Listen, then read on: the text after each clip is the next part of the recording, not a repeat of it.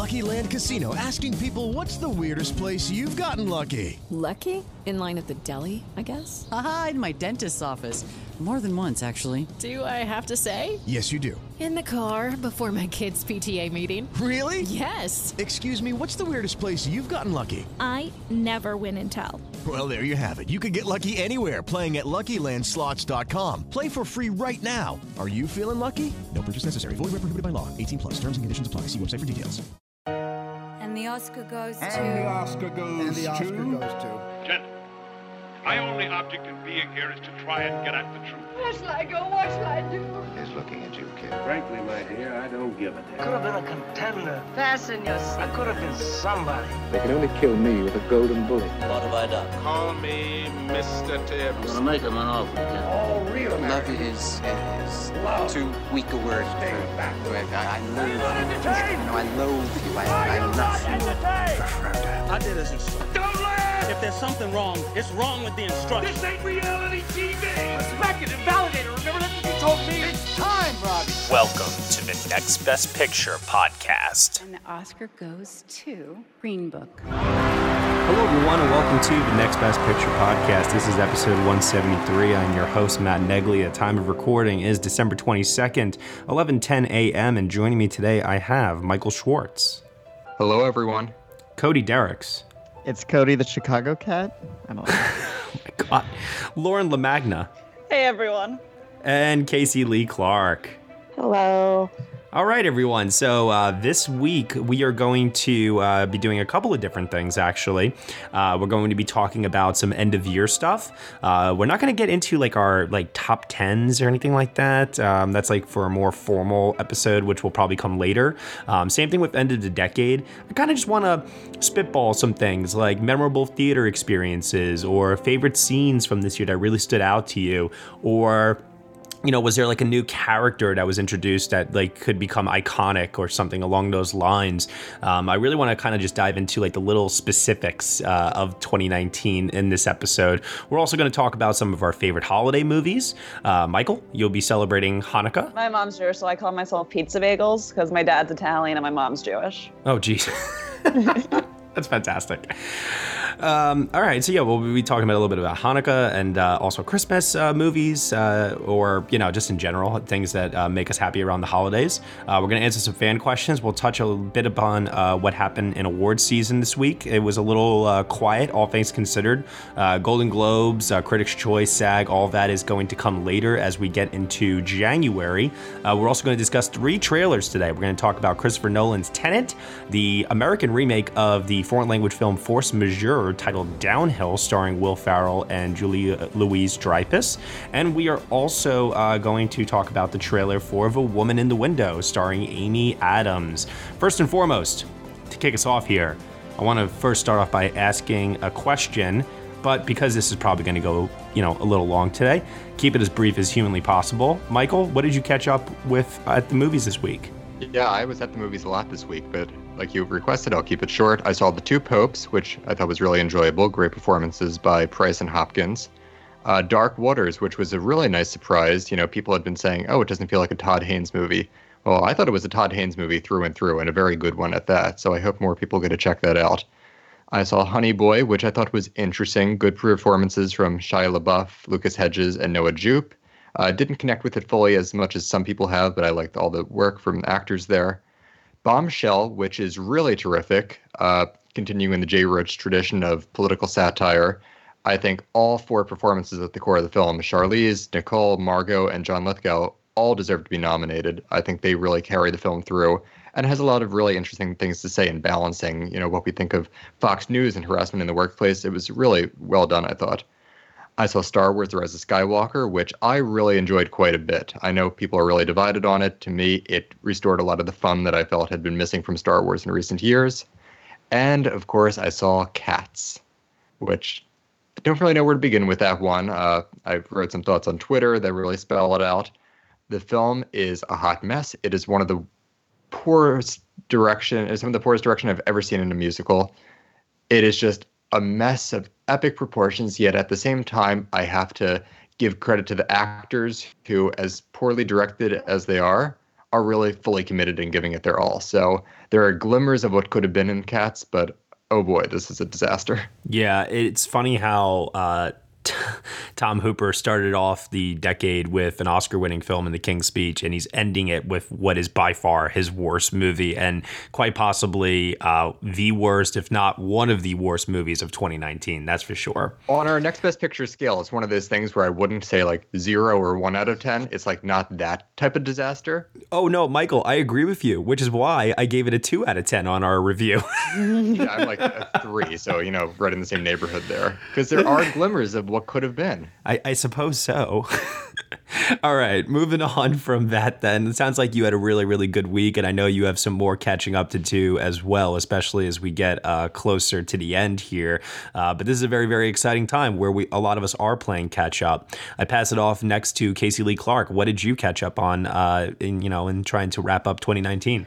Yeah, mine's pretty brief. I didn't get to see Cats yet. More on that at a later date. But I saw Rise of Skywalker on Friday, and during it, I really loved it. I was crying buckets. And then the more removed I am from it, the more I'm kind of picking it apart and inconsistencies and just overall feeling like they didn't have the whole trilogy mapped out. But overall, I still really enjoyed it. The hyped up leading up to Force Awakens was what got me to become a Star Wars fan. So I hold this trilogy very close in my heart. So yeah. Okay. Yeah, no, I totally understand what you mean. I think I had a similar reaction where in the moment I was definitely enjoying myself. I was very thoroughly entertained. But the more that I took a step back later on, I was like, oh, yeah, that's not sitting right with me right now. More on that on the podcast review, as I said before. Same thing with Cats. Let's pass it over now to Lauren. Lauren, what about you? Earlier this week, I saw Uncut Gems, which was amazing, and I loved it. And it's a Hanukkah movie in my mind, so I'm going to keep it that way. Oh, 100% it is, definitely. Fantastic. I think everyone, if it's playing where you are, please go see it. And then I also saw Bombshell, which surprised me over how much I liked it. I thought I would think it was okay, but I really thought it was great. I loved all the actors involved. I really loved Margot Robbie, and I really enjoyed what they did with Kate McKinnon, how it wasn't just like the stereotypical Kate McKinnon role. Like, she actually had stuff to play with. So that was really fun, and I loved the conversation they were having. So those two are great. I am seeing Star Wars tonight, so I will tweet about that as soon as I can, and Cats to be determined. All right. Cody, take us home. What do you got? All right, so I saw 2 movies that I was on the podcast review for on this on Next Best Picture, and those were Richard Jewell and Cats. So see those, my thought. Both not good. Anyway. But you know what was good? The podcast themselves. Yeah, no, the real podcast was the friends we made along the way. Somebody, I can't remember who it was who commented. I think it was my friend Brent, but he said to me, crappy movie, great podcast. I was like, oh yes. And then I saw Star Wars, The Rise of Skywalker, and I am a massive Star Wars fan, possibly to the point where it's one of the few things I can kind of overlook some flaws and just enjoy the journey with my friends out there in outer space. And I really love Force Awakens, and I especially love The Last Jedi. It might be actually my favorite Star Wars movie, period. And I still enjoyed this movie. I think there's some things that they did a little scrunching and squeezing of the story to kind of like adjust from things that were laid on the groundwork of Last Jedi, but I can kind of just make it work in my head so that doesn't really bother me. And yeah, the more I think about it, there are some things that I'm like, that's interesting. And I don't know if that's necessarily how that needed to happen. But overall, my viewing experience was fantastic. So yeah, I really enjoyed The Rise of Skywalker. Awesome. That's great to hear. I saw Star Wars: The Rise of Skywalker and Cats, and both of those, I give all of my thoughts on our podcast review for those. Otherwise, spending this week catching up on some movies that appeared on the documentary and international feature shortlist, which we need to talk about. The Academy of Motion Picture Arts and Sciences released the short list for the 92nd Academy Awards. And of course, like last year, it was done in a bunch of different categories, which is really exciting, because it helps to kind of like pare things down for us. It kind of helps with our predictions a little bit. So I actually want to dig into that really fast here. Hello, everyone. This is JD from the In Session Film Podcast. Each week, we review the latest from Hollywood, California. Well, yes, Brendan. We also give top 3 lists. Okay, yeah. Thanks again, Brendan. Additionally, you can hear us talk other movie news, trailers, varying movie series, or other interesting film-related topics, and even rants and raves of the week. That's correct, Brendan. On top of our main show, every Friday... You can also hear our extra film podcasts. Good job, Brendan. Thank you, JD. It's my goal to make you proud. You're the father, after all. Yes, and I'm very proud. You can listen to the In Session Film podcast on iTunes, Stitcher, SoundCloud, or at InSessionFilm.com. Brendan, will you please let me complete just one? Nope. Oh, for heaven's sake. Listen to the In Session Film podcast every Monday and Friday. Subscribe today and hear me verbally beat JD like a Cherokee drum. No. That's not how this works, sir. Hey, you go cry at Midnight Special again, okay? That's what you're good for. I will. You know what? And I'll do it while pummeling you. I'll do both at the same time. How are you going to pummel me? Yeah, I don't buy that. That's just how it works. So for original score, we have Avengers Endgame, Bombshell, The Farewell, Ford v Ferrari, Frozen 2, Jojo Rabbit, Joker, The King, Little Women, Marriage Story, Motherless Brooklyn, 1917, Pain and Glory, Star Wars: The Rise of Skywalker, and Us. Any notable omissions? Anything that stood out to you guys that you were like, oh, I really, really wish this was here, and it's not? So this isn't super notable, maybe because it was not really expected to make it in, but I just realized, and nobody's really talking about it, The Last Black Man in San Francisco was not on this list, and that really had an extraordinary score, and I'm kind of a little bummed it's not going to see any awards life at all, it seems like. Not of notable snubs, and more of surprises. It's happy to see Us get in there, since I feel like all of us were convinced it was going to be ineligible, so that was a pleasant surprise. Yeah, the Us inclusion definitely was extremely satisfying. I was very, very happy about that. I think we all knew beforehand that Ad Astra was going to be disqualified for other reasons as well, so it's not surprising that that's not listed here. But otherwise, a lot of the notable contenders are all present. I think the most surprising inclusion is probably Frozen 2. Yeah.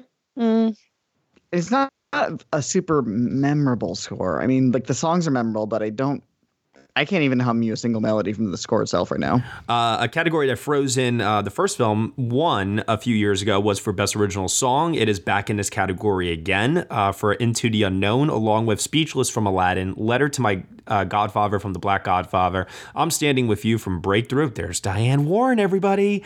The Bronx from The Bronx, USA. Stand Up from Harriet. Catchy Song from the Lego Movie 2, the second part. Never Too Late from The Lion King. Spirit from The Lion King. Daily Battles from Motherless Brooklyn. A Glass of Soju from Parasite. I'm Gonna Love Me Again from Rocket Man. High Above the Water from Toni Morrison, The Pieces I Am. I Can't Let You Throw Yourself Away from Toy Story 4. And Glasgow from Wild Rose. Yay, Glasgow. Yeah. I'm very happy for Glasgow. Hell yeah, Glasgow. Yeah, having it make it this far made me slide it into my predictions because it means they've noticed it. I agree, Cody. I moved it in there as well. And I will say for the record that I wholeheartedly believe that Parasite, if it gets a nomination for original song on Oscar nomination morning, y'all better be putting that shit in your number one slot for Best Picture prediction. I'm telling you. Number one. Oh, I already have that in there after SAG Ensemble. I'm sold. Don't worry. I mean, I could not think of a greater show of strength across the board with this Academy than if that nomination happens. That would be insane. Even though it didn't win Best Picture, remember Pi's Lullaby in 2012?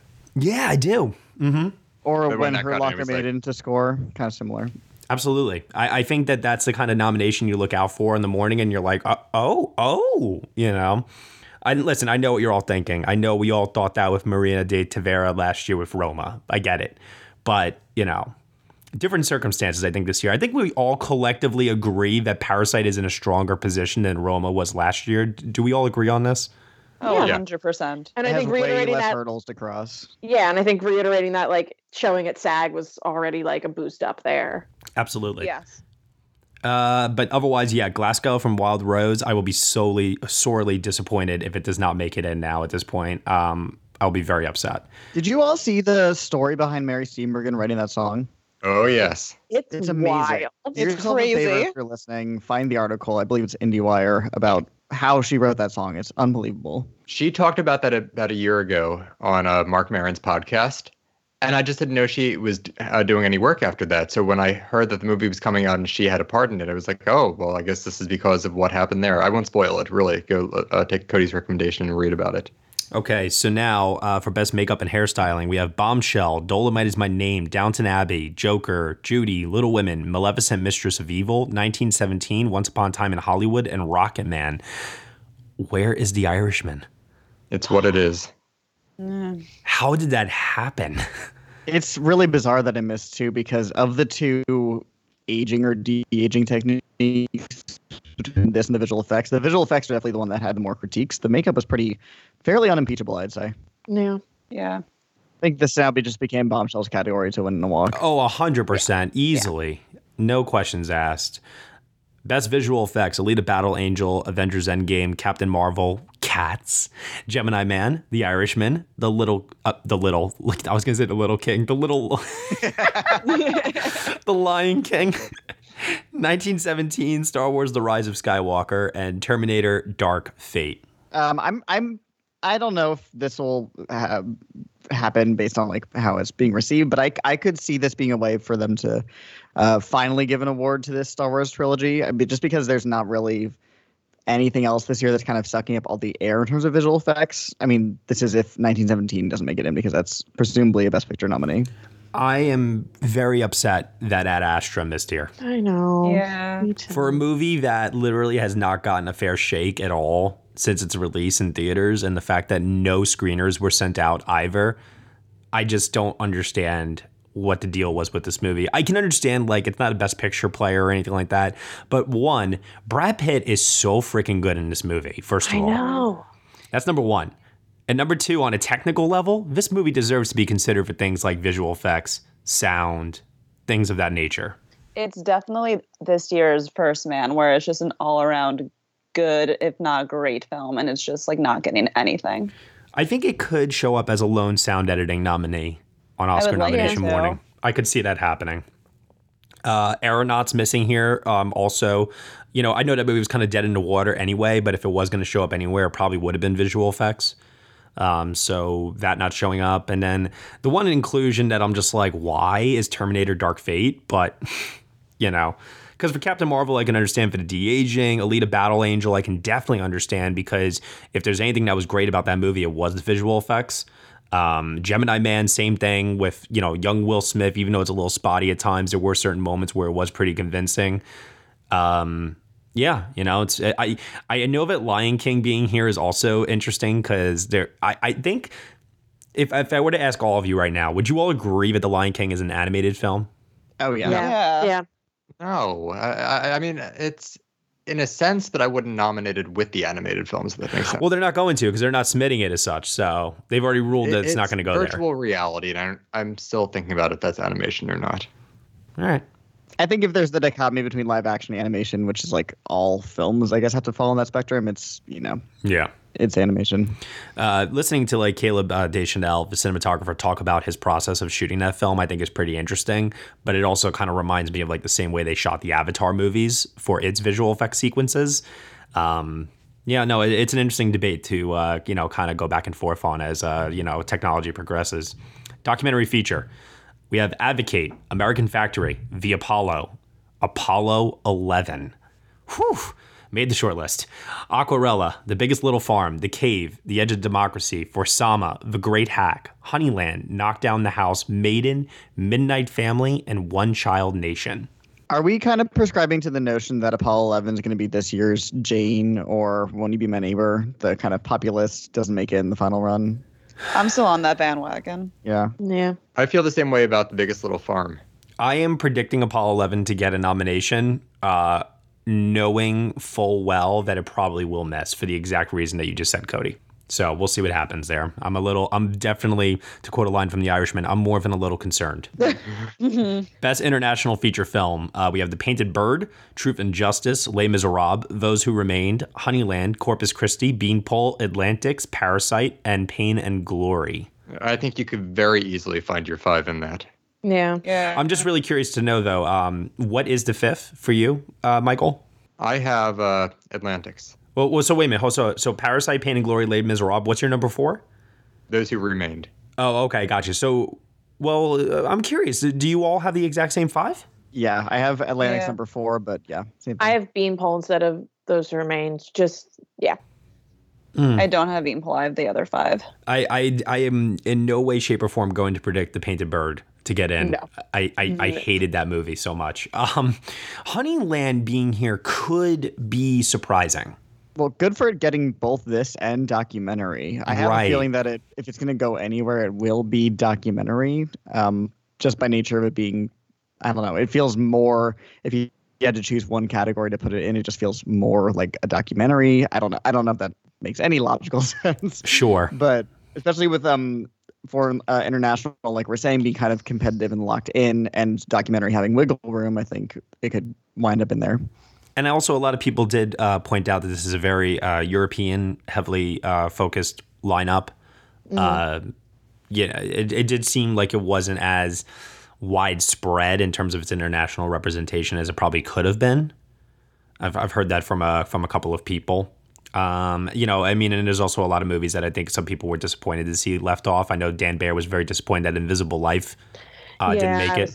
I was sad about that. Same with And Then We Danced. And We Danced, yeah. Right, yeah.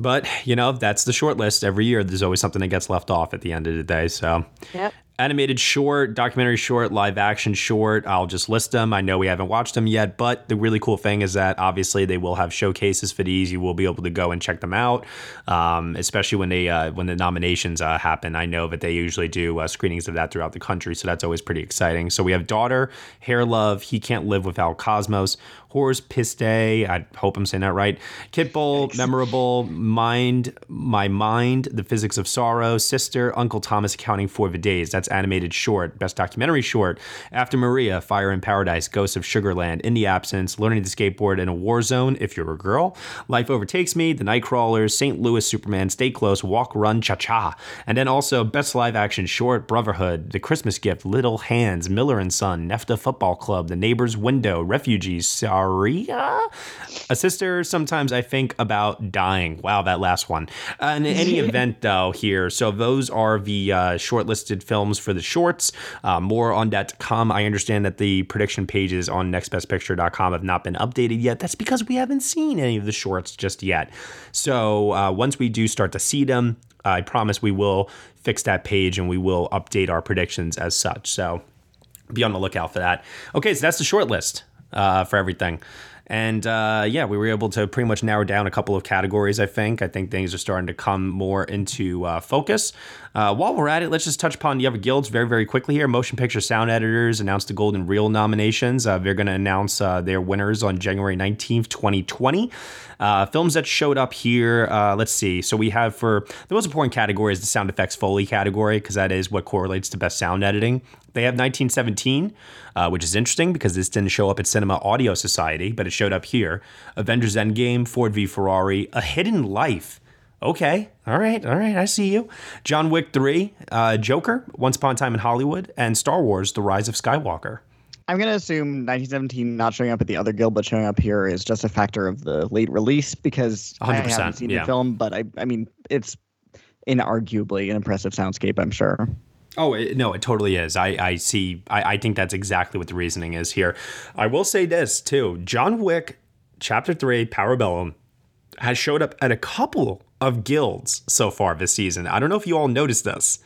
It's making me wonder, could John Wick be heading for a sound editing nomination? Just a lone sound editing nomination? What do you guys think of that? I would love that. Do they usually go for series? I can't think off the top of my head, except for like Fury Road, that they haven't really honored in the past. Bourne Ultimatum, I guess, is another example, but that was almost 15 years ago. Let me think. I mean, I don't know. Do you count stuff like Star Wars, Yeah, but Star Wars, every single Star Wars has gotten at least one nomination. Yeah, no, I know what you're saying. I hear you. I do think that the John Wick series does deserve to at least be acknowledged one day because there's going to be a fourth one, which surprised me. I had no idea that they were heading for a fourth film, but I have a feeling John Wick will get at least one nomination at some point, maybe for film editing or sound editing sometime. I don't know, but things like this, and I think it's well made, so why not? But it'll be interesting to see if sound editing and sound mixing, do produce a lone nominee this year in any one of those two categories. Yeah. And then last but not least here, the USC Scripter announced their nominations. This is honoring adapted screenplays, both the source material and the film itself. Winners for this will be announced on January 25th, 2020. Here's what showed up here. We have Dark Waters, The Irishman, Jojo Rabbit, Little Women, and The Two Popes. Yay for Dark Waters. Yeah, that was Yay for Dark Waters indeed. I'm not like a huge fan of that movie. I like the movie a lot, but I will say its strongest asset for me is definitely its screenplay. So that was really cool to see happen. What do we think about the possibility since it did show up here? I mean, could Dark Waters be heading also for a possible WGA nomination and maybe coasting into a surprise Oscar nomination? I don't think an Oscar nomination, just because when you look at other Scripter nominees, there's always one or two titles that don't transfer after that. But I mean, I don't want to say a weak year, but it's a pretty thin lineup of what we're considering. So, if something like Joker ultimately doesn't make it in for Oscar, I would say it's maybe in the top 10. Yeah. Mm. All right. So that'll pretty much do it for award season, discussion for this week. Let's talk about first trailer. Let's talk about the trailer for Downhill. Like I was saying before, an American remake of the foreign language film Force Majeure. This film is starring Will Ferrell and Julia Louis-Dreyfus. It is premiering at the Sundance Film Festival. We'll be releasing shortly thereafter. Let's take a look. Let's give some thoughts. Here we go. Wunderbar. Oh, thank you. Die Hände in die Höhe. Arms up like this. Huh? Happy family. Please look into the camera. Please just smile. Die Stöcke vielleicht in die Höhe. He wants pulls up again. He wants us to keep doing pulls up. I don't know.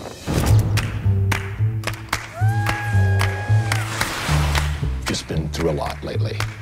My dad passed away. 8 months ago. So we came here. He's still here. Here's to here. You lose a parent and the ticking gets louder. Every day is all we have. We have, yep. Powerful. Maybe we ski the beast after lunch. Pete. I don't think it'll be that challenging. It'll be fine.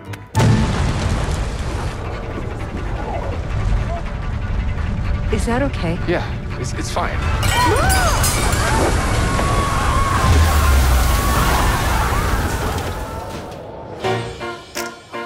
It looked like it was gonna kill us. For a moment. The kids were screaming because it felt like we were gonna die. Pete? Wow. And I look over at Pete, and he had grabbed his phone. Pete left us. I didn't leave you to be buried. I'm gonna win. I ran to get help. Yes, I'm gonna win. That's not what happened. And I choose to survive. I love my family. Every day is all we have. How could I run away in ski boots? What? Can you run in ski boots? Not very well. Boom. Exactly. Regardless, I wouldn't leave my family to die. That's boom. Yes, I am prepared. You have a right to be angry. It's black and white. Well, no, it's black and white. How old are you? 30? I won't give in. There's only one thing I have to worry about right now, and that's going down.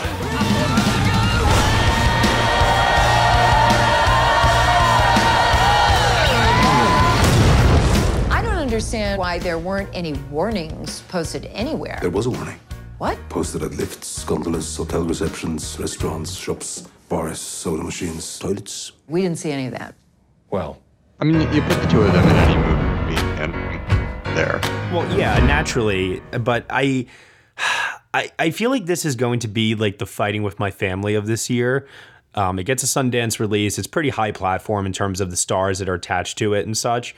And I see it being an enjoyable, perfectly adequate and fine movie. I don't see it rising to the same level as Force Majeure did before, because that movie is freaking stellar as hell. Yeah, like it could be something that I don't think everyone's going to be running to the theaters. Like I could see people like waiting off of it, and then maybe like when they go to like on vacation, they could watch it on a plane or on demand or something of that nature. But it looks fine. I'm a huge fan of both Dreyfus and Ferrell, so I'll see it, but I won't be running to see it.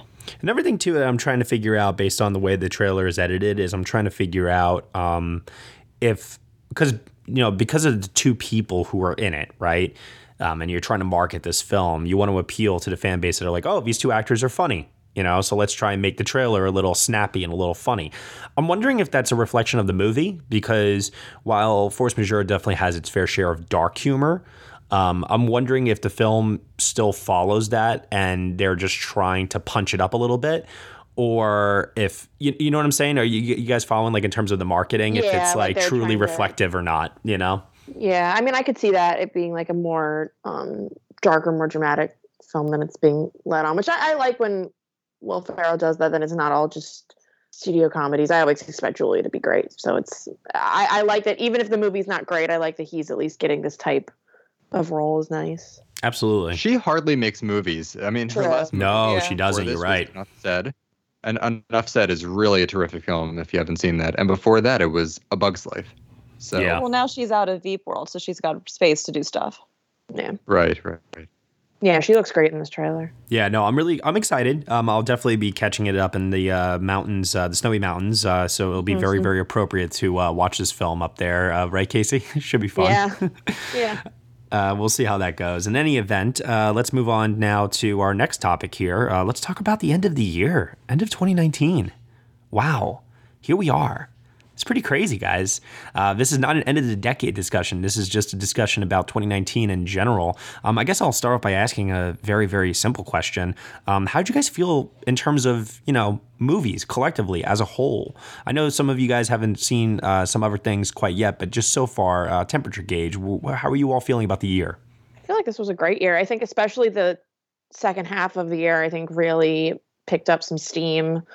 And I think it really proved itself to be a really interesting year. I think even just looking at like what we have as like the Oscar contenders this year, there's not really, I guess, Joker has its haters, but there's not really like I feel like too much of a disconnect between like films that are hated and films that are like, I like genuinely everything so far that I've seen that like is a big contender this year, which is a nice change of pace. And I think that especially the second half of the year with all the festivals and things has been really exciting. Yeah, I think it's agree. been a pretty great. See, I think it's been a pretty great year for film. I know last year I was kind of disappointed in last year overall. I thought there was a lot of things that either just didn't work for me or overall I didn't have an amazing time. But this year I'm generally a pretty stingy grader of movies, and I'm looking at my list now. I have 27 movies rated 8 or above, which is a lot for me, and especially a lot of 9s and 10s. When normally I give out maybe 1 10 a year at most, I have 2 this year. So I think this is a great way to end the decade. I think it's a decent year. I'm not in love with it. I do think we've had better years, but I do think we definitely had worse. And I will say the back end is a lot stronger than the majority of this year. So that's how I feel too, Lauren. Yeah, the last 2 months have been really good, but the last 10 have just been like okay. So I feel like we're ending the year off on a good note, but I am very excited for 2020.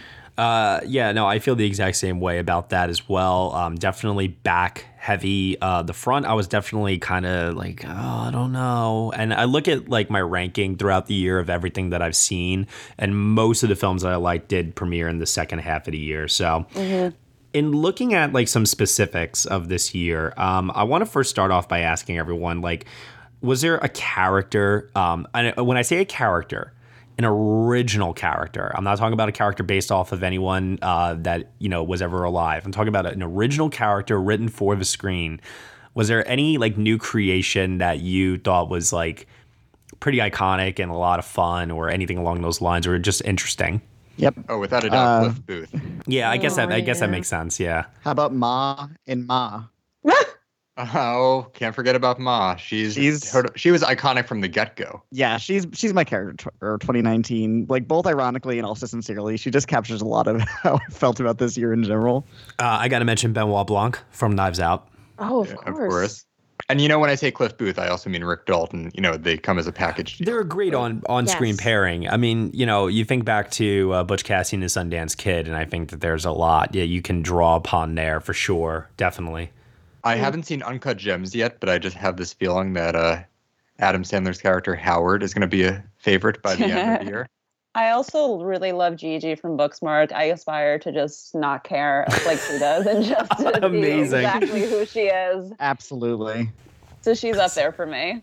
So good. So good. Oh, and Nora from Marriage Story. Can't forget about her and her wonderful monologue, which just carries herself through life.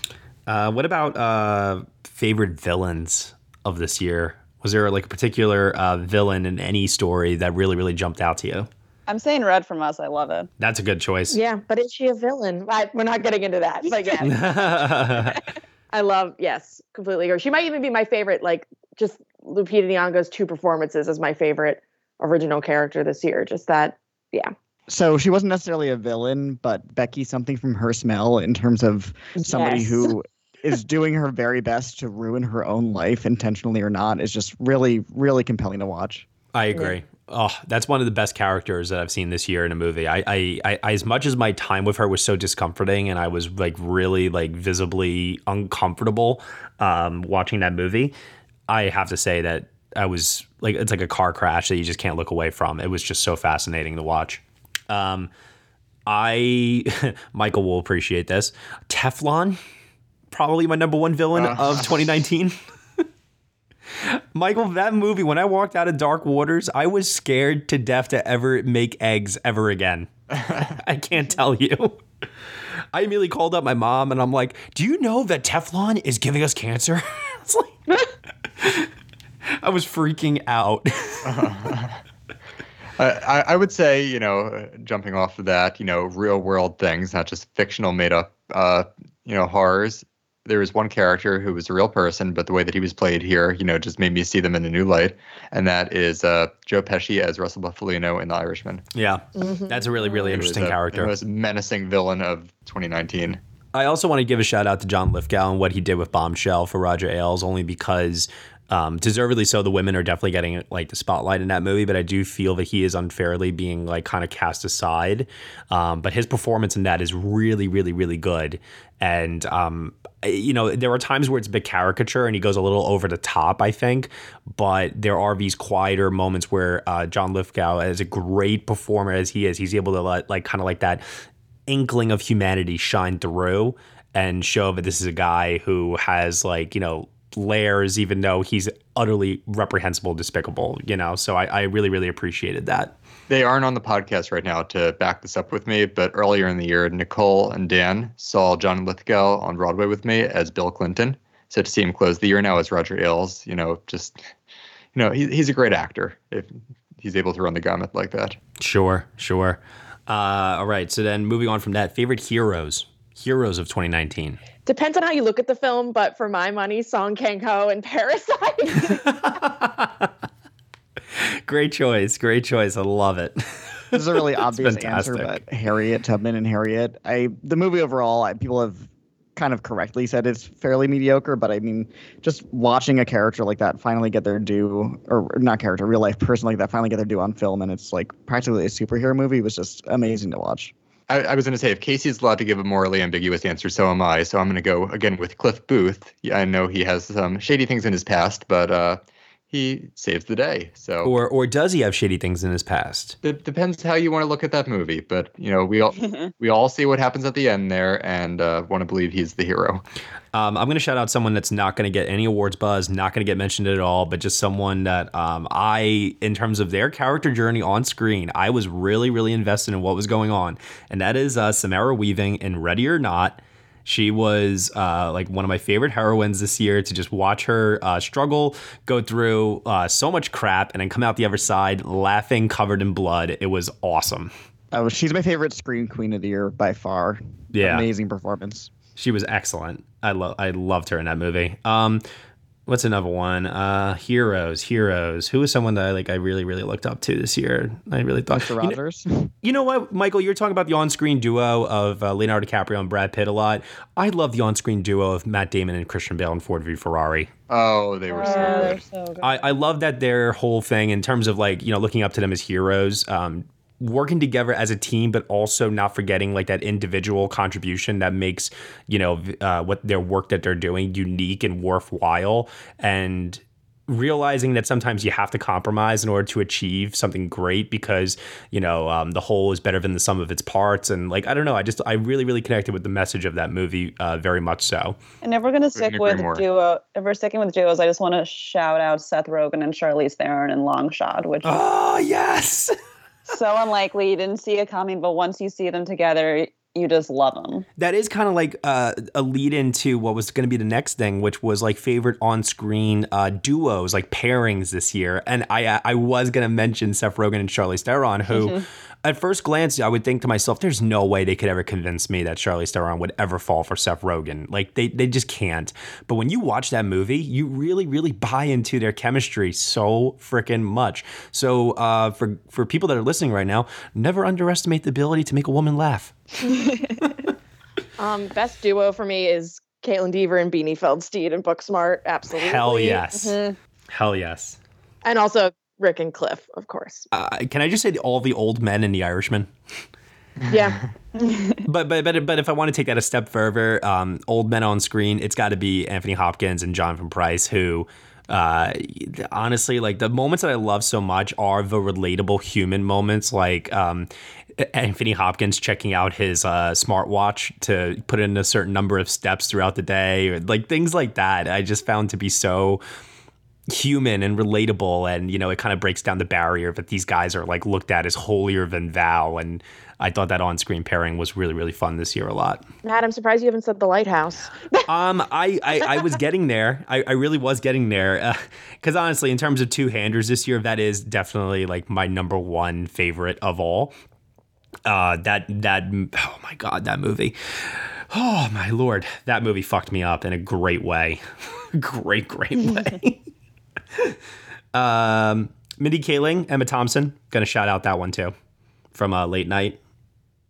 Love their chemistry in that film. And Queen and Slim, you know, I want to shout out Queen and Slim for Jodie Turner-Smith, who's a new star who deserves to have her name shouted out as much as humanly possible for that reason. I thought she was quite effective in that movie, and I thought their chemistry on screen was sizzling. I mean, it was palpable. You could really, really feel it. Hey guys, it is Ryan. I'm not sure if you know this about me, but I'm a bit of a fun fanatic when I can. I like to work, but I like fun too. It's a thing. And now the truth is out there. I can tell you about my favorite place to have fun. Chumba Casino. They have hundreds of social casino style games to choose from with new games released each week. You can play for free anytime, anywhere. And each day brings a new chance to collect daily bonuses. So join me in the fun. Sign up now at ChumbaCasino.com. No purchase necessary. VGW Group. Void where prohibited by law. See terms and conditions. 18+. I'm Allison Holland, host of the Kennedy Dynasty podcast. Equipped with a microphone and a long-term fascination of the Kennedy family, I am joined by an incredible cast of experts, friends, and guests to take you on a fun, relaxed, yet informative journey through history and pop culture. From book references to fashion to philanthropy to our modern expectations of the presidency itself, you'll see that there is so much more to Kennedy than just JFK or conspiracy theories. Join me for the Kennedy Dynasty podcast. How about old and young Will Smith and Gemini Man? How about not? I'm saying this as the only person who liked that movie. Oh, God. I appreciate that you like that movie, Cody, because somebody has to. Sure did. Since I want to say Rick and Cliff again, I'm going to go with, from Pain and Glory, you have Salvador and Alberto. Those scenes are great. Oh, yeah, absolutely. The scene where he's calling into the film festival and the dynamic between the two of them, you know, cutting back and forth. If you've seen the movie, you know what I'm talking about. I think that's a great moment. Sticking with the foreign language films of this year, Marianne and Heloise from Portrait of a Lady on Fire. Oh, yes. How could you not? I'll also say JoJo and Yorkie. Oh, JoJo and Yorkie. Oh, my God, my heart. Okay, so moving on then from that, let's also talk about... I know we kind of also touched upon this a little bit here as well, but what about like some breakout performances from this year? Was there anyone that like on screen really stood out to you that you're like, oh, that person is a star after watching the movie? Roman Griffith-Davies. Both of them, yes, that's my two. Yeah, I cannot deny that. Those kids are phenomenal. Kelvin Harrison Jr., I would be remiss if I did not mention how much he just blew up this year with Loose and Waves.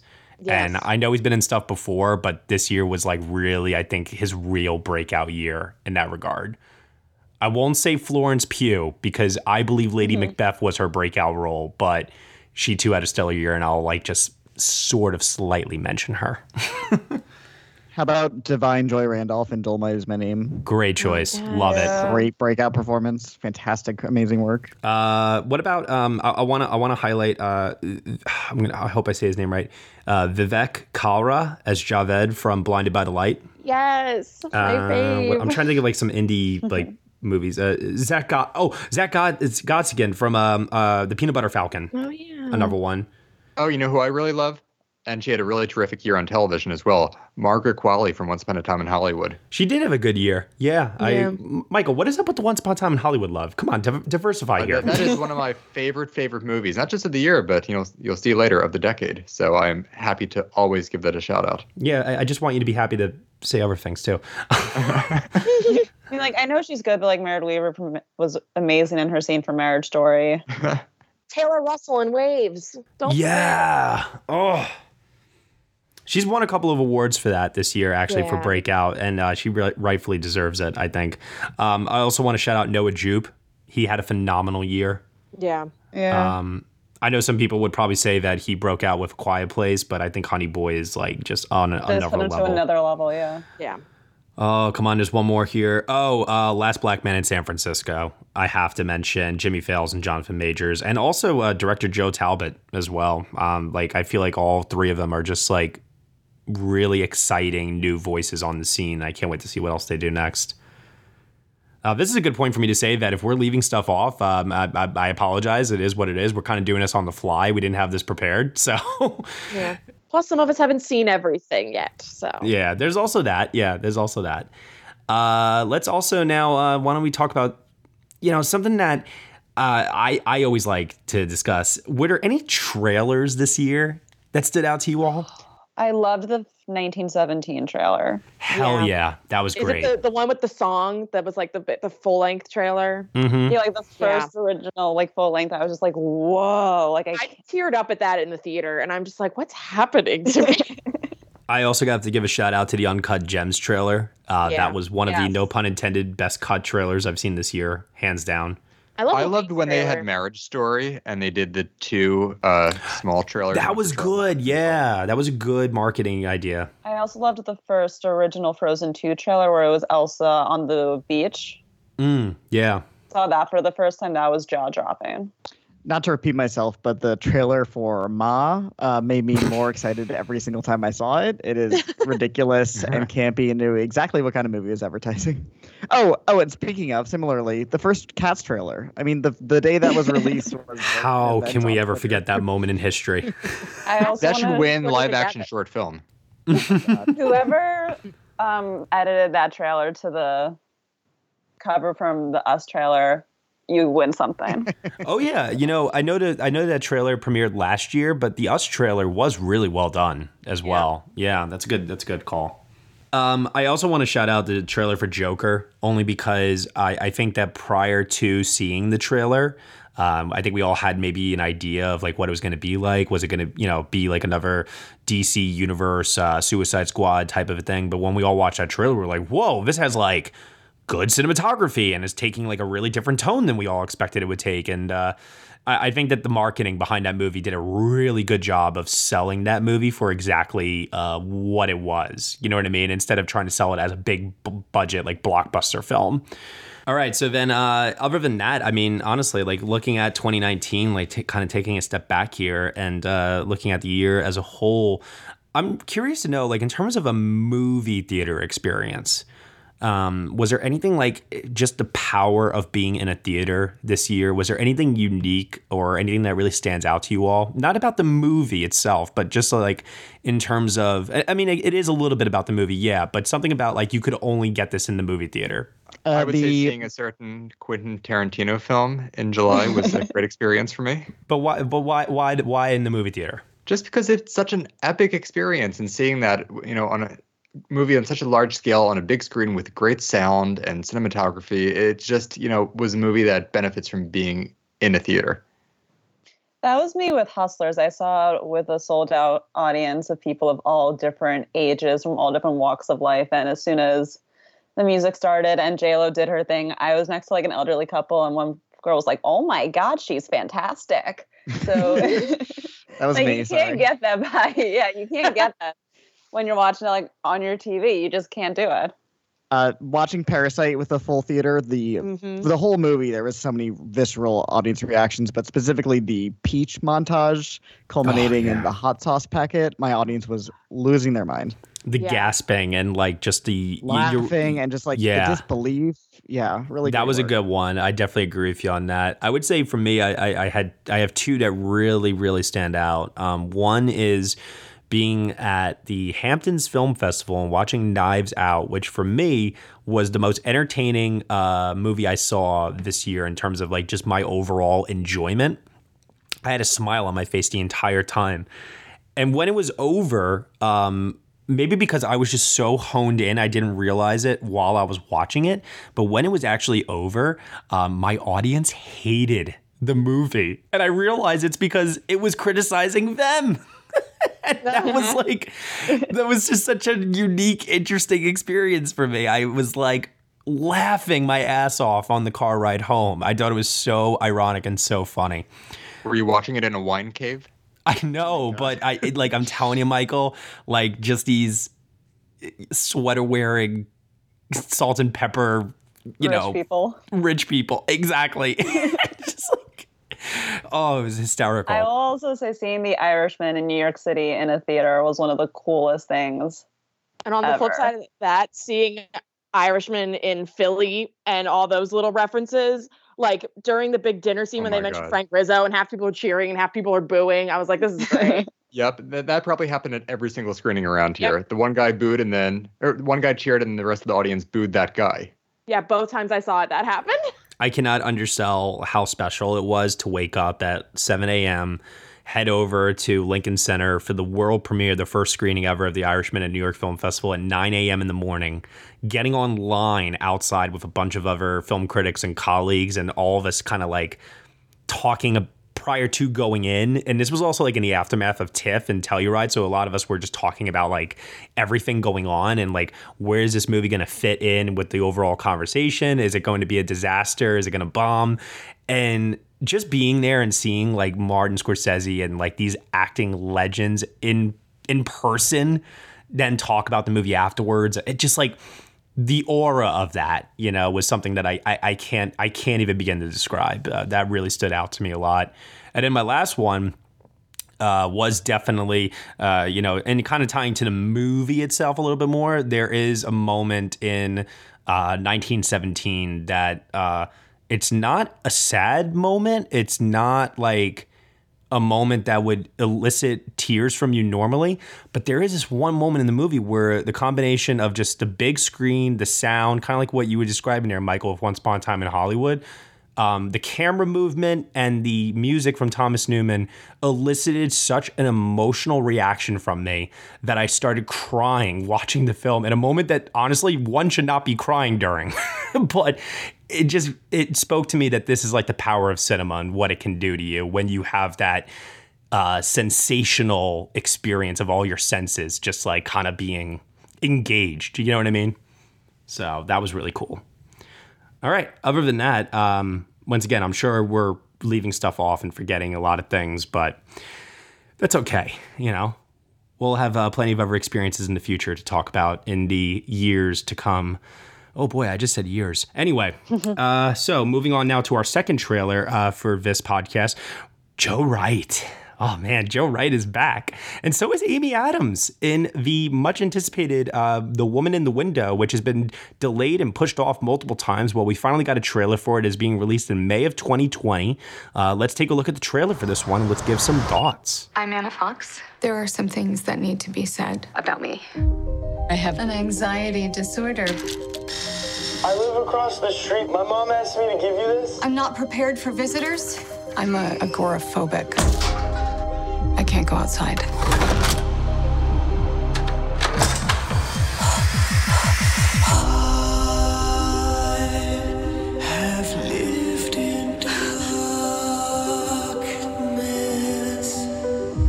You let some of the outside come in.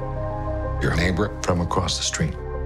Pretty sure you're not supposed to be taking these with alcohol. Her name is Jane Russell. She's become a friend. Like your earrings. Oh, thanks. A gift from an old boyfriend. Does your husband mind?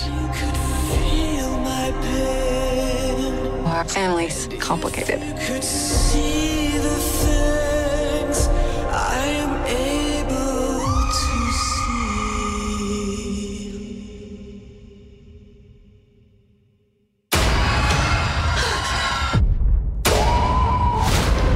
911. My neighbor Jane, she's been stabbed. NYPD. Why is he here? Mr. Russell believes that you made a mistake. You have never met my wife. We spent the evening together.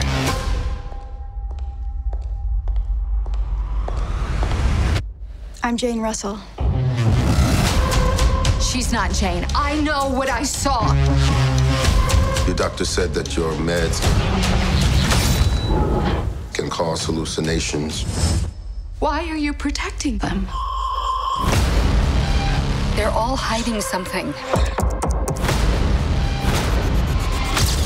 Her earring, it's in their house.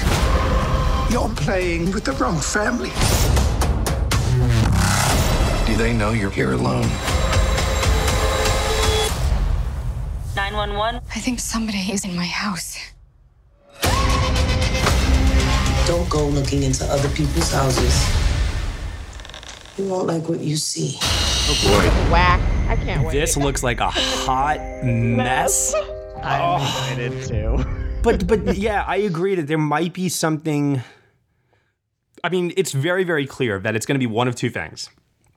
It's either going to be extremely campy and it's going to lean into that the same way something like Ma did, Cody, and it's going to be enjoyable and fun, or it's going to take itself way too seriously and it's going to just be trashy and bad, and it's going to be like, what was that one with Emily Blunt again? Girl on the Train. Girl on the Train. It's going to be like that.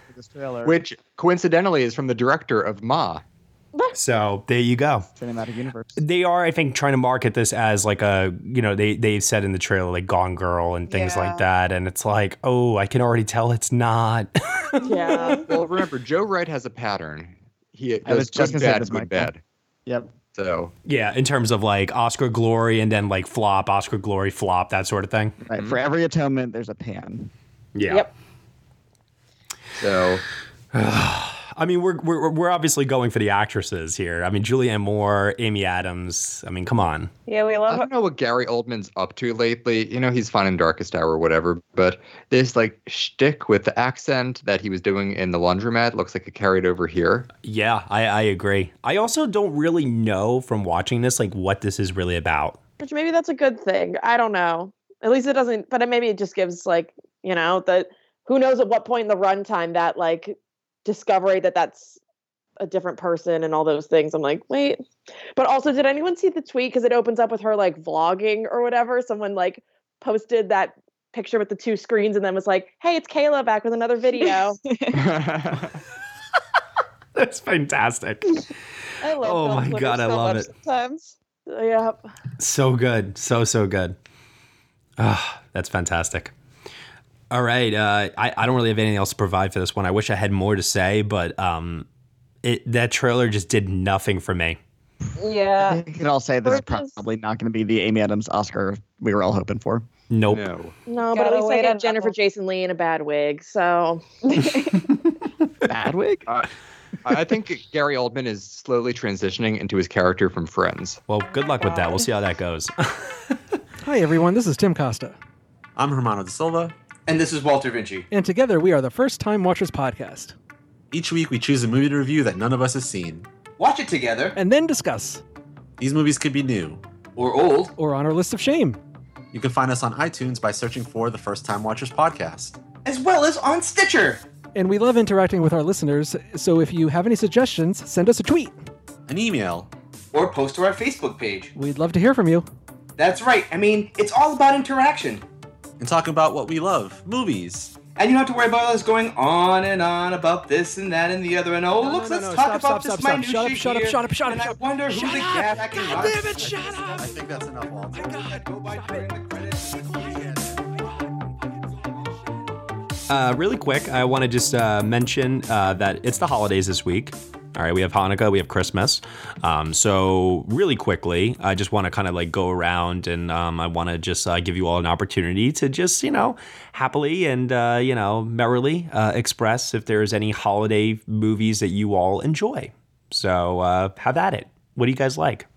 I have to say one of my favorite movies for, just thinking about those most important around you and the joy of connecting with your fellow man is Eyes Wide Shut. Yes, Cody! Cody! One of my favorite Christmas movies. Oh, Cody for the win! The movie seriously is lit with like a lot of Christmas lights, so it doesn't not have the aura of Christmas time. My favorite holiday movies are the ones that are not holiday movies, but they take place during Christmas. Those are the best. Like Carol or Eyes Wide Shut. Dude, I'm so happy you said that because that was what I was going to say. And I love that movie. I just rewatched it recently and I just stand so hard for Stanley Kubrick. Y'all can't ever take that away from me. I will stand that man till the grave. It's just so iconic that the final word in any Stanley Kubrick movie is fuck. I mean, come on. Yeah.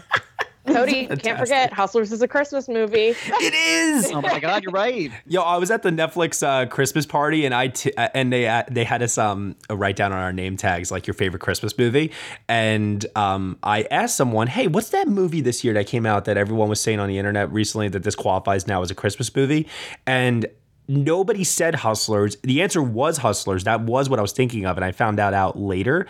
But somebody then said to me, hey, listen, if you really want to be funny, like you just write The Irishman. And I was like, oh, that's hysterical. I'm definitely writing that down. It's a Christmas movie. It's Christmas? Oh.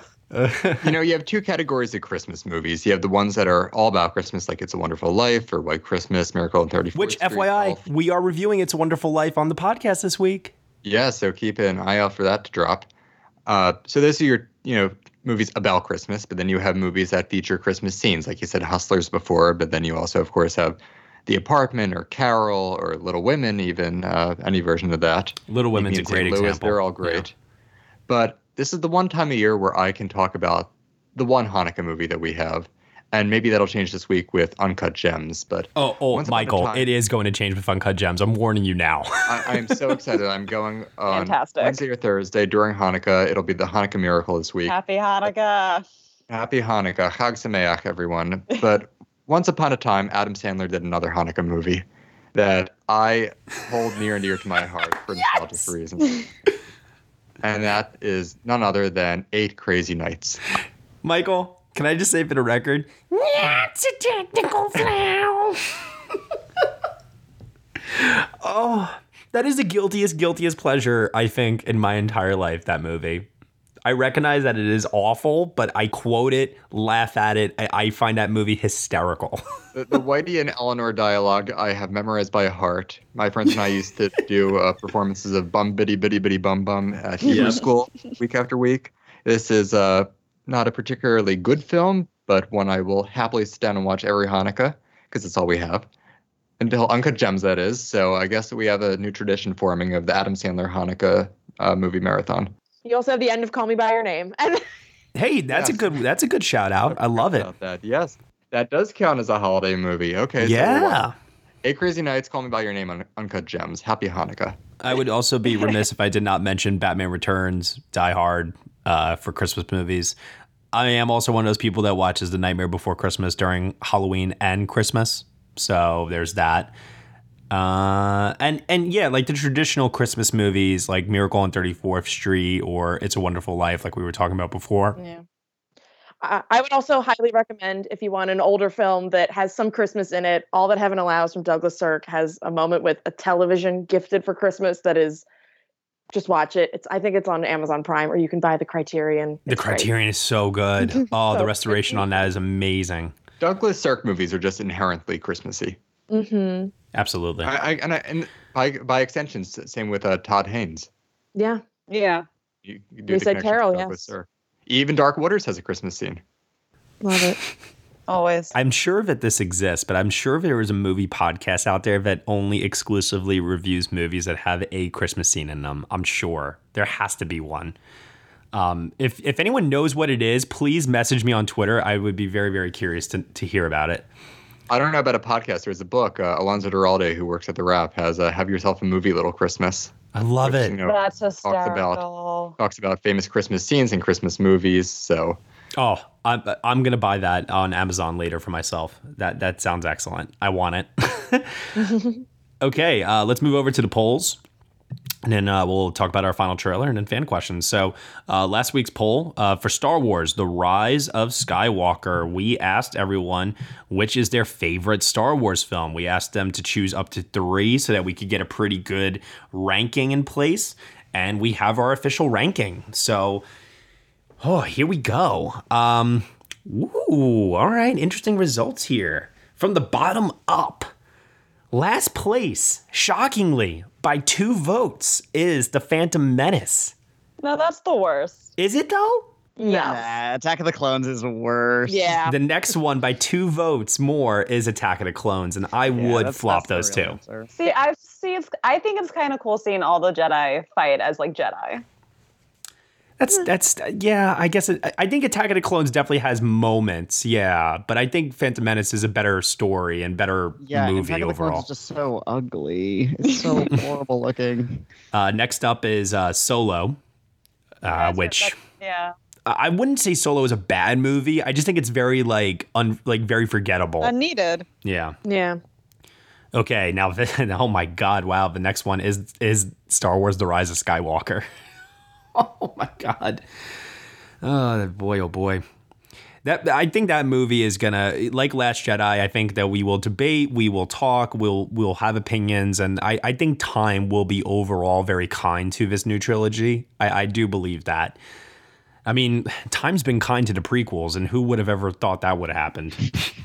Next up is Revenge of the Sith, which is definitely the best of the prequel films, so that's cool. Next one above that, in the number, 6? Number 6 slot is Rogue One, A Star Wars Story. Number 5 is Return of the Jedi. Number 4 is The Force Awakens. Number 3 is The Last Jedi. All right, good. I love The Last Jedi. It might be my favorite Star Wars, and I was a little worried that the readers would have the wrong opinion, but they didn't. So good. And you all know where this is going. Number 2 is A New Hope, and number 1 is The Empire Strikes Back. There we go. That's the correct answer. Yeah. So good on the readership for placing The Last Jedi that high. I think that in hindsight, now that we've seen where this whole story has gone, I think time is going to be even kinder to The Last Jedi, I think. Yeah. Just in the same way that Empire Strikes Back wasn't really loved when it first came out, I think Last Jedi will have a very similar trajectory. Drop that fucking mic, Cody. Totally agreed. Also, too, in recapping the end of the decade, we did put a poll up asking everyone which is their favorite child performances of the decade. We received quite a bit of votes on this one. Let's take a look at the results and see how they all came out. So first off, some write-ins that we received. Some people that were not on the poll listed, but some people felt compelled to write their names down. We got Jack Dylan Grazer for It. Millie Shapiro for Hereditary. I apologize. That one was left off the list and definitely should have been on there. Hunter McCracken for The Tree of Life was another one that came up. Kylie Curran, a new one for Dr. Sleep. You're a fan of that movie, Cody. Do you agree with that write-in? She's good. I don't know. I like that movie. She's not the thing I walk out excited about, but it's not bad. Saram Sray Mosh for First They Killed My Father was another write-in. Yeah, let's get to it here. Let's see what we got. Number 15, Melissa Simmons for A Quiet Place. Number 15. Number 14 is Sunny Pawar from Lion.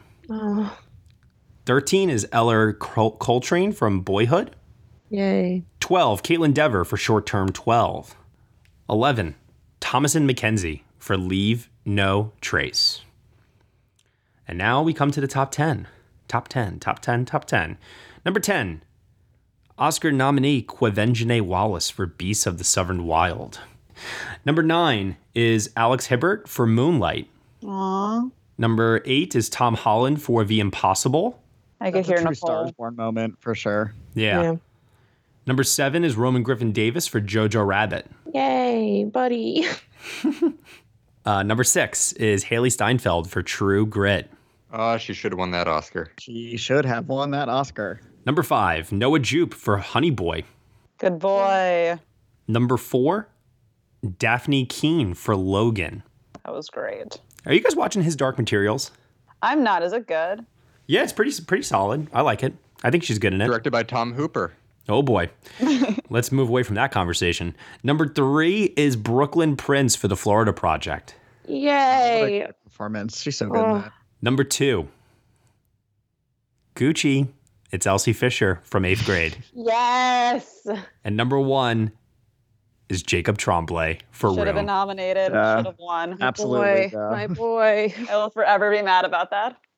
It's maybe the best child performance of all time. It's unbelievable work. Yeah. The movie it's doesn't up work there. without him working Yeah. perfectly. No, it's like up there with Anna Paquin and Tatum O'Neal. So we have asked the community for their opinions on a couple of different end of the decade polls for the last couple of weeks here. We are now at a point where we are now going to ask them which is their favorite films of the decade. It's going to be quite a massive poll. I hope to God I will be able to somehow compile all the answers together and put something together that makes sense. But I will have that up hopefully pretty soon for everyone. And on top of that, for this week's poll, we are asking everyone which is their favorite film of 2019. So feel free to provide your answers for that. And just because, we're talking about the community right now, and we're about to, we'll talk about our final trailer and then we'll answer some questions from the community. I do want to let everyone know that the ballots for the MVP Film Community Awards are going out very, very shortly. I don't have an exact date yet. I'm working on them right now, but I promise you they are going out. So be on the lookout for that. They will be out there very soon. Obviously, I want to give everyone a chance to be able to catch up on some things because, if you're not in New York or LA, it can be a little tough sometimes to catch some of these, late breaking releases. And sometimes they get pushed to January. So I want to be able to give people an opportunity to see everything. All right, last trailer. Christopher Nolan's got a new film, guys, coming in 2020. Who's that? Yeah. It's called Tenet. And it stars John David Washington, Robert Pattinson, Elizabeth Debicki. He was 6'3". Oh boy. Let's take a look at the trailer for this one and let's give some thoughts. We all believe we'd run into the burning building. But until we feel that heat, we can never know.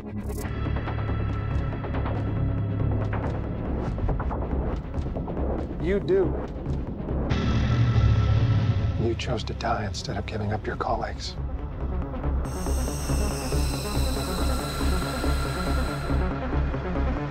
That test you passed? Not everybody does. Welcome to the afterlife.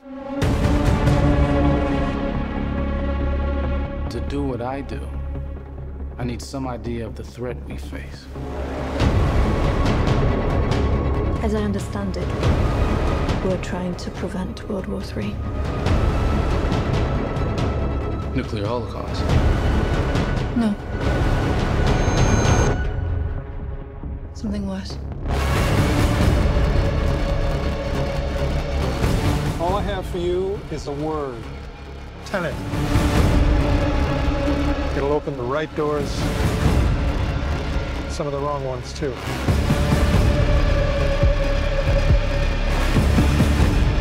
You have to start looking at the world in a new way.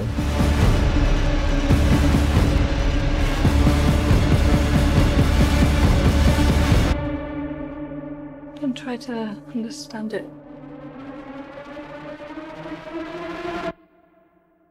Feel it.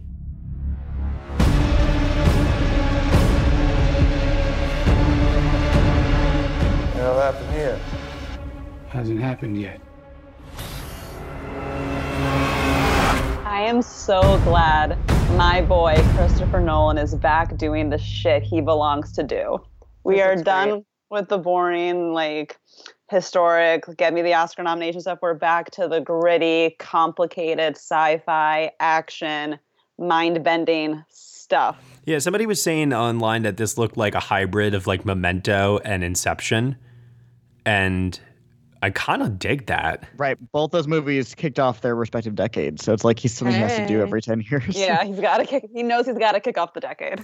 Does anyone think, though, that and listen, I understand that this is like his thing and nobody else does it other than him, but is anybody getting a little, I don't want to say tired, but is anyone like wishing that he would branch out off and do something different other than movies about time?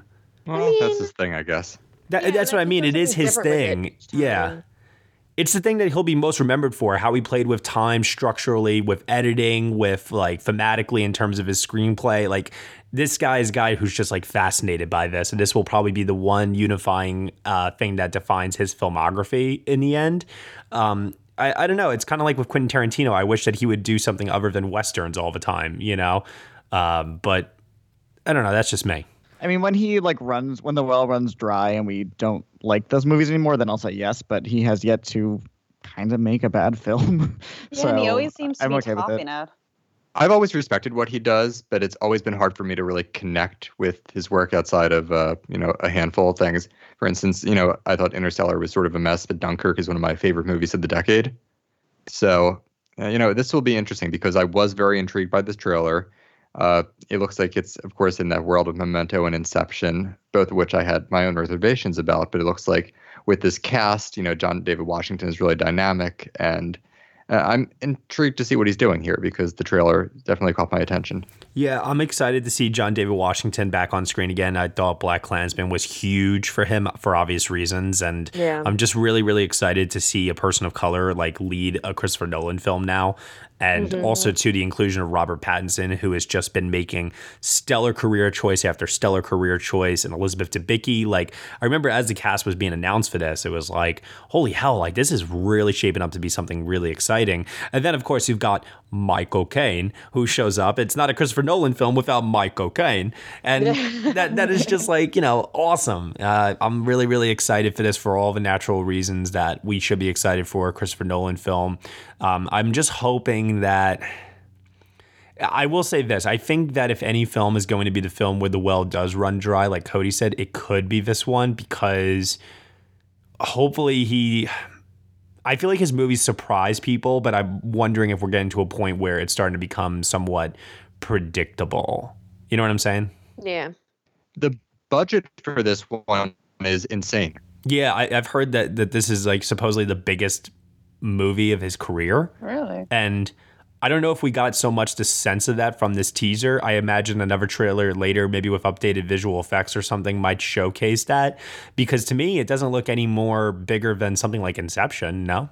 Right. Yeah. Well, I like that the trailer. 150, and and I like that the trailer hit as much as possible because Christopher Nolan's one of the few directors whose name gets people in the door. So they know they'll make money off this unless it's terrible. So I like that they're kind of withholding stuff for a surprise. Yeah. Also, too, I did feel like the trailer itself, not in terms of like the way it's edited or anything like that, but like one moment that called me back to Inception's trailer was like, in the trailer for Inception, it's like, it's called Inception. Like that's a line at one point, and then here it's like I have a word for you, Tenet, and I'm like, God damn it. I'm like, it's like playing off of the exact same marketing as like his previous films do. And I don't know. Anyway, I know it sounds like I'm complaining. I actually am excited. I just am worried that more of the same is going to result in a kind of a meh reaction to this movie when it comes out. I mean, the reverse time shit looks cool at least. Yeah, it looks so cool. I will gladly see this in IMAX. Yeah. Oh yeah. What was that? The whole thing they were doing? Hashtag maximum effect. You guys saw that? Okay. Yeah. I'm like, yeah. Hashtag like see this in IMAX for maximum effect. I'm like, okay, cool. Thank you. Hey everyone, I'm Aaron. And I'm Patrick. And together we host the Feelin' Film Podcast, a show that focuses more on the emotional takeaway from a movie experience rather than its technical merit. Yes, sir. Talking about what we love about film and focusing less on the critical side of things makes for a very entertaining and enjoyable discussion. New episodes drop every Monday morning, and you can catch them on iTunes, Stitcher, iHeartRadio, and many other podcasting networks. You can also find out more about the show at feelinfilm.com. In the meantime, as we say on the show, stay positive and keep feeling film. Let's wrap it up with some fan questions here, people.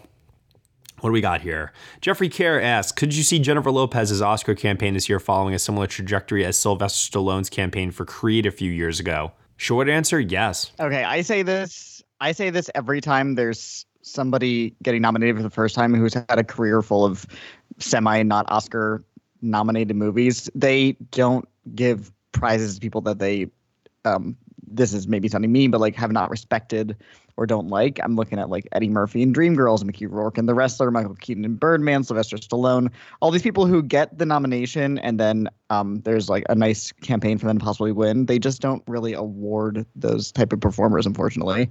So I think J-Lo is good for a nomination, but I don't think she's going to win.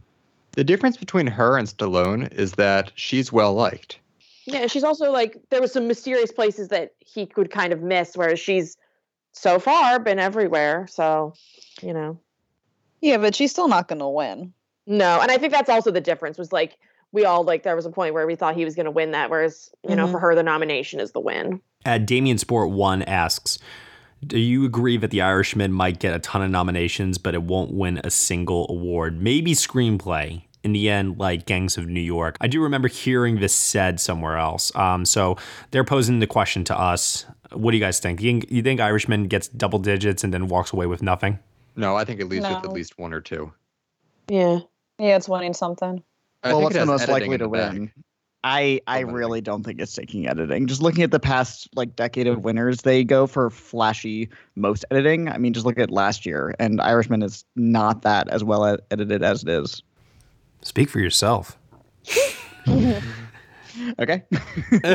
I do think its best chance right now is adapted screenplay. Yeah, adapted screenplay or maybe Pacino if they really get that going. But Pesci's had the critics' love so far, so I don't know. I was going to say makeup, but, you know, that's over. Yeah. Visual effects could still happen because if it gets nominated and it is the only Best Picture nominee amongst that group, statistically that bodes well for it. Mm-hmm. Yeah, assuming it gets the nomination there, I think it'll win. Right, exactly. By the way, if it misses a nomination, are we ready to say Avengers Endgame wins a visual effects award? No. Okay. After last year, no. I think they go with Star Wars in that case, which looks gorgeous, by the way. Yeah, I mean, both of them would be a case of more of the same. It feels like. I mean, a Marvel movie has yet to win visual effects, and yeah, it'll be very interesting to see if Irishman does not get a nomination for visual effects. It will be very interesting. Well, then it might go to 1917 if they give it to that. But if neither of those are in the category, I think it's Star Wars. Yeah. Yeah. Okay, Michael. Luca Gilberti asks, "What are your thoughts on the conversation around Little Women?" Yeah. So. Here's what's going on right now. Have you guys read these reports that Little Women is apparently like just not being seen by men within the Academy? Yeah, I've heard that from like multiple. I know there was like a big tweet then, articles and things that gone out about it, but like, yeah. Which is just ridiculous in my totally. I'm very I got visibly angry when I read this. Because you have a responsibility and an obligation as a voter. Mm-hmm. You know, if you didn't have that and you were just somebody, okay, fine. You know, watch whatever you want to watch. But if you're a film critic or if you are a voting member of some group, hell, maybe you're both, you know, a voting member and a critic. I don't know. In this case, we're talking an Academy voter. You, I think, have an obligation to see everything. That's just my opinion, though. I mean, yeah. I mean, it's like disappointing, but not surprising because it reminds me of how you read those. And I stopped reading them because they would just depress me. Those like anonymous Oscar voter interviews where they always seem to seek out the absolute worst interviewer who's like, I didn't watch anything. And it just is. Yeah, you got to be better about this, guys. Yeah, if it's your job to respect your art form and to represent what your brand feels, it's your literal job. You're not just an average moviegoer anymore. It's your job to sit there and watch and see what new artists are doing, whether if they're men, women, and black, white, Creed, or whatever that they are. Like, you have that obligation to see their point of view, and the fact that you just straight up won't is just rude. And also, too, I want to also just say on the other end of this conversation, if you see the movie and you don't like the movie, be honest. I'm seeing a lot of people who are always backpedaling all the time because they're afraid of how they will come across for not liking the pro-feminist movie or whatever it is. And it's like, be honest. I think that your readership or anyone in life will respect you more if you are like honest and you don't try to, dance around it. I mean, at the end of the day, if you're giving time to see the film, that's all people want at the end of the day. They want their film to be seen. Yeah. What the reaction is, I mean, we've seen plenty of times before with divisive reactions to stuff like Last Jedi, as we said before. Time will tell all, So I don't think people should be so concerned about like their thoughts on a movie initially, because things get reevaluated and like discussed and things just change over time, And there's no such thing as a perfect movie. Someone's not going to like it, and that's okay. Right, exactly. So go see Little Women. It's awesome. I'm so excited. EW.2480 asks, name a movie that may completely surprise on Oscar nomination morning, changing the complexion of some races. So, for example, he says, what if Pain and Glory gets in for Banderas, crew, screenplay, international film, etc.? So do you guys think that there is a movie, not that you want, but you actually do believe it could happen, that it surprises on nomination morning, maybe overperforms, and it's like, whoa, we have to rethink this? I'm not predicting it, but there's a world where Uncut Gems gets like 5 or 6 nominations without trying. I don't really have it currently anywhere, but I mean, it could do screenplay, editing, director, picture, actor without even blinking. Sound mixing, maybe people even. Really like it. Sound mixing, yeah. Yeah, we were talking about this on the podcast the other day. I was like saying, remember when David Lynch got like a lone director nomination for Mulholland Drive? Scorsese did the same thing with like Last Temptation of Christ. Like that director branch is so freaking weird. What if Josh and Benny Safdie did just show up for Uncut Gems? You know what I mean? Like it would be crazy, but it would be so in line with what that branch does from time to time. Yeah. I still do maintain that Uncut Gems is probably the first reformed of this year, where the push is for Hawk. It's a critically well-liked movie. Hawk wins a couple of Critics Awards, but he doesn't show up at like the places where it mattered. SAG, Golden Globe, Adam Sandler is following this trajectory, but the film got a screenplay nomination. So there is a good chance that Uncut Gems shows up on nomination morning with like maybe just like a lone editing nomination or something like that. Like it's an also ran, like, and that it was in the hunt for some stuff, but it couldn't break through, but maybe it breaks through somewhere, just in one area, Yeah. I don't think that would change the complexity of anything, but like, no. Yeah. Bombshell, for example, though, overperforming maybe on nomination morning might change some stuff. Maybe it might be a show of strength for Margot Robbie and presents her as a challenger event to Laura Dern, potentially. Yeah. That's something I could see happening. Okay. Scott Kernan asks, based on the directing category, are we absolutely certain that the core 4 directors, those being Bong Joon-ho, Martin Scorsese, Sam Mendes, and Quentin Tarantino, are completely safe? Or is there room potentially for one of them to miss and there will be 2 open slots? There's always a weird big director snub. Yeah, I wouldn't say they're all locked. It's possible, but there's no way right now, based on precursors, to predict who it's going to be, unfortunately. So if you're going to predict a snub, you kind of just have to wing it. Yeah. I mean, none of us predicted Bradley Cooper to miss last year. No. Some people were saying it could happen. Do you feel like that right now with anybody? Like rumblings of this could happen? If anyone of that 4, maybe Sam Mendes, but I'm not going to bet on that. I think maybe a month ago I would have said Tarantino, but his film's done really well so far with Critics and Guilds, so I can't really say that. Yeah. And then like kind of the opposite with Martin Scorsese, but I'm also not going to take him out because he's Scorsese, so I don't really know. Yeah, maybe Sam Mendes, only out of like that film coming out late, it not, having other, but I don't know, because like from the people that have said it, it's such a directing showcase. Like it's hard to say, and he's been in everywhere. People might think it's more of a cinematography showcase than a directing showcase. There you go. Yeah, like I've been talking to people and them saying like I could totally see a world where it gets everything below the line, but then it misses Mendes. And then I've been agreeing with that. But then as the season's been progressing, it's just been getting traction. Yeah. So yeah, it's hard, but I wouldn't say that they're all locked. Yeah. Yeah, with Mendes, I mean, it just feels like that Hacksaw Ridge Dunkirk nomination that they love to do, but this has also the advantage of a really strong directorial choice with the one shot thing, which yes, that's cinematography, but also it's direction. Yeah. This is also kind of tying into director. Isaiah Washington asks, can Taika Waititi become a surprise nominee for director if he gets into DGA? I think if anyone gets a DGA nomination, they are definitely in the hunt for obvious reasons. I don't believe DGA will match up with Oscar 5 for 5. It rarely does. With that said, I do suspect our DGA 5 is going to be the 4 we mentioned before, plus Baumbach, which is going to obviously just confuse us more because then most of us will predict Baumbach will miss and somebody else will get in. Who will it be? I don't know. But that's where, God, I kind of want it to actually be something different, though. I really, really want it to be a scenario where Todd Phillips gets the DGA nomination instead. I was just going to say, I would not be surprised at all if he's the 5th one. Right, but then, like as I've said on a previous podcast, I feel like if that does happen, I think that he's the one that doesn't get the corresponding Oscar nomination. And right, just like Peter Farrelly last year, I'm not going to predict him even if he gets DGA. It's almost like now we need to look to BAFTA director to really predict what the BAFTA is going to do. Paul Polakowski last year, guys, Yep. Which, I mean, there is a world. Michael, you said this early. Buzz died down. Some of us, myself included, said, man, give up on it. It's not happening. But if Pedro Almodovar gets that BAFTA nomination for director. Oh, yes. Yeah. All right. I don't know. We'll see. We'll see what happens.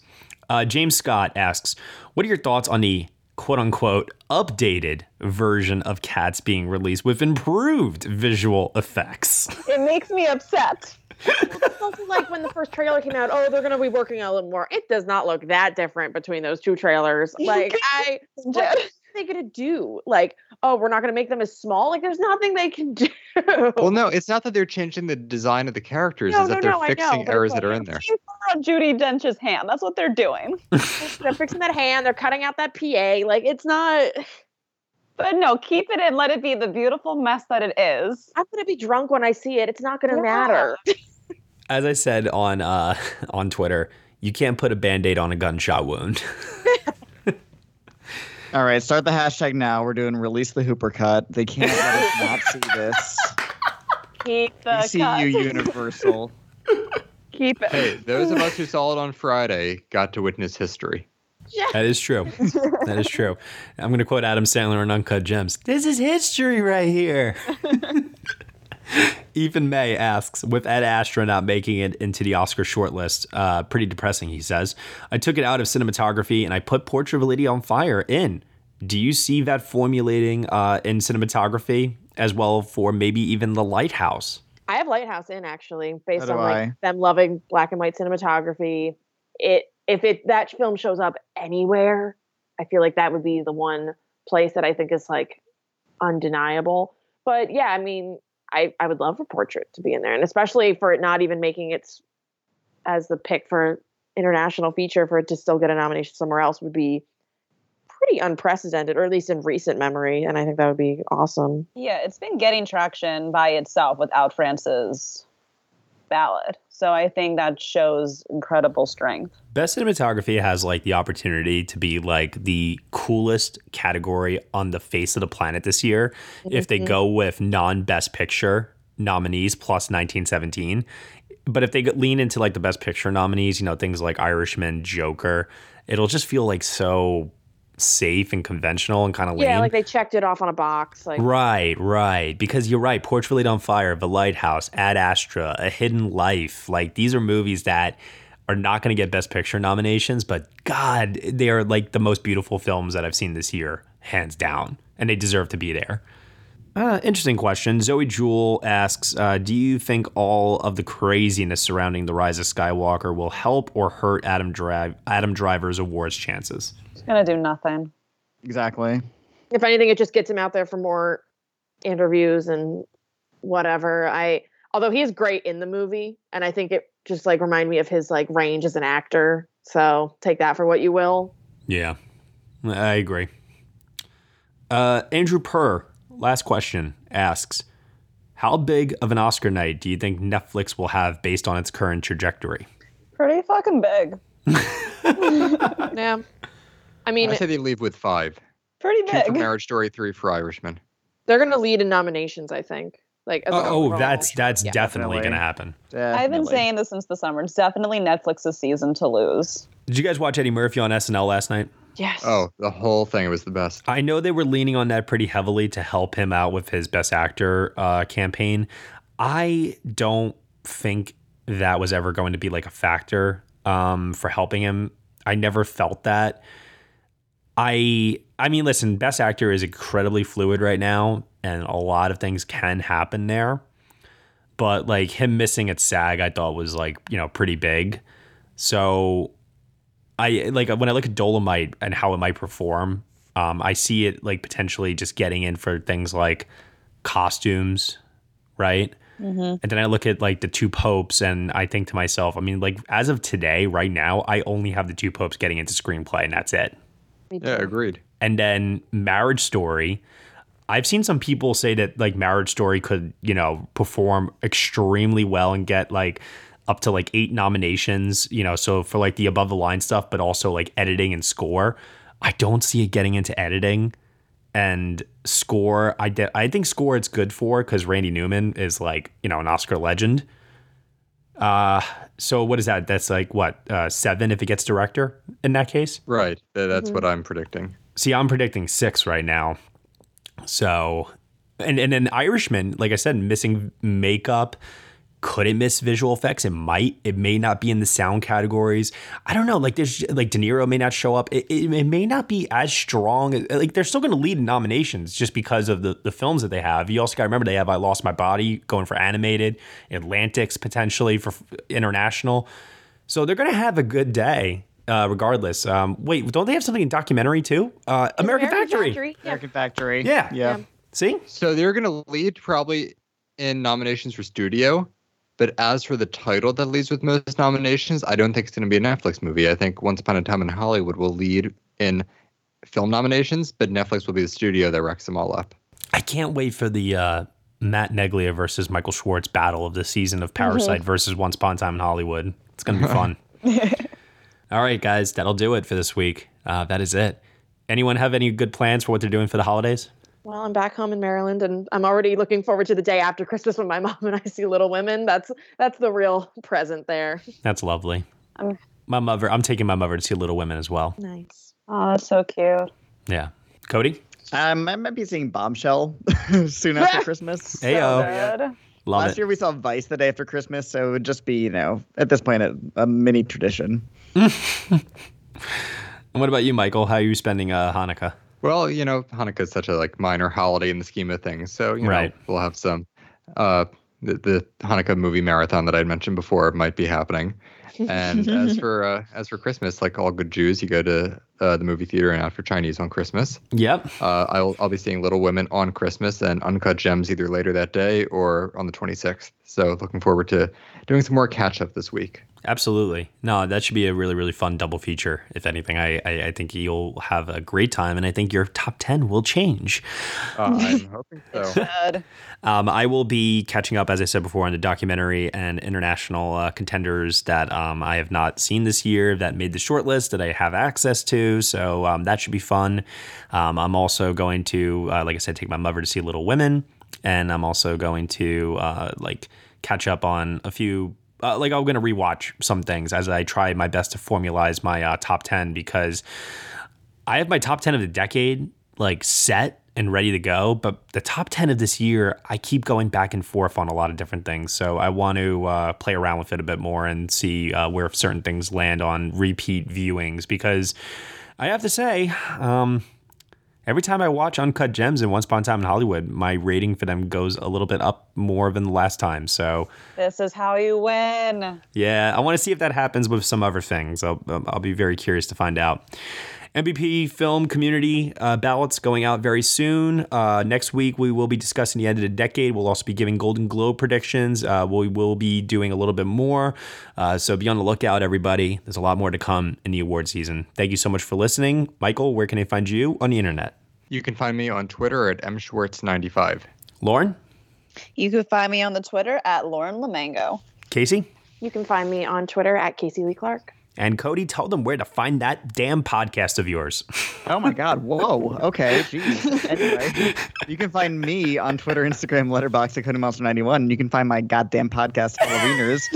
We're on Twitter and Instagram at HalloweenersPod. You tell them, Cody. You tell them. I'm just so amped up about the Eyes Wide Shut thing earlier. That's all. I might watch it tonight after Star Wars. Yeah. Oh my God. What a feature that would be. Mm-hmm. All right, everyone. You can find me at Next Best Picture. Thank you so much for listening to episode 173 of the Next Best Picture podcast. You can subscribe to us on iTunes, SoundCloud, Google Play, Stitcher, TuneIn, Player FM, Acast, CastBox, and also on Spotify. Be sure to leave us a review on Apple Podcasts and let us know what you think of the show. We really appreciate your feedback that you can leave there and your support, which you can do by heading on over to Patreon. For $1 minimum a month, you'll get exclusive podcast content from us. We just did a podcast review of Star Wars The Force Awakens to get us ready for Rise of Skywalker and to complement our review of The Last Jedi from 2 years ago.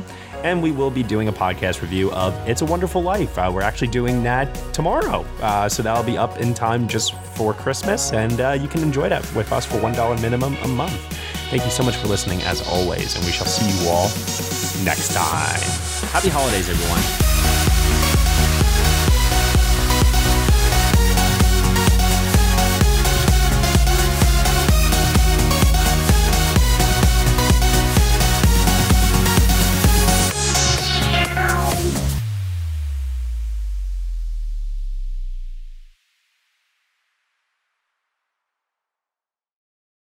Judy was boring. Hello. Then Judy discovered ChumbaCasino.com. It's my little escape. Now Judy's the life of the party. Oh, baby, mama's bringing home the bacon. Whoa, take it easy, Judy. The Chumba life is for everybody. So go to ChumbaCasino.com and play over 100 casino-style games. Join today and play for free for your chance to redeem some serious prizes. ChumbaCasino.com. No purchase necessary. Void where prohibited by law. 18+ terms and conditions apply. See website for details.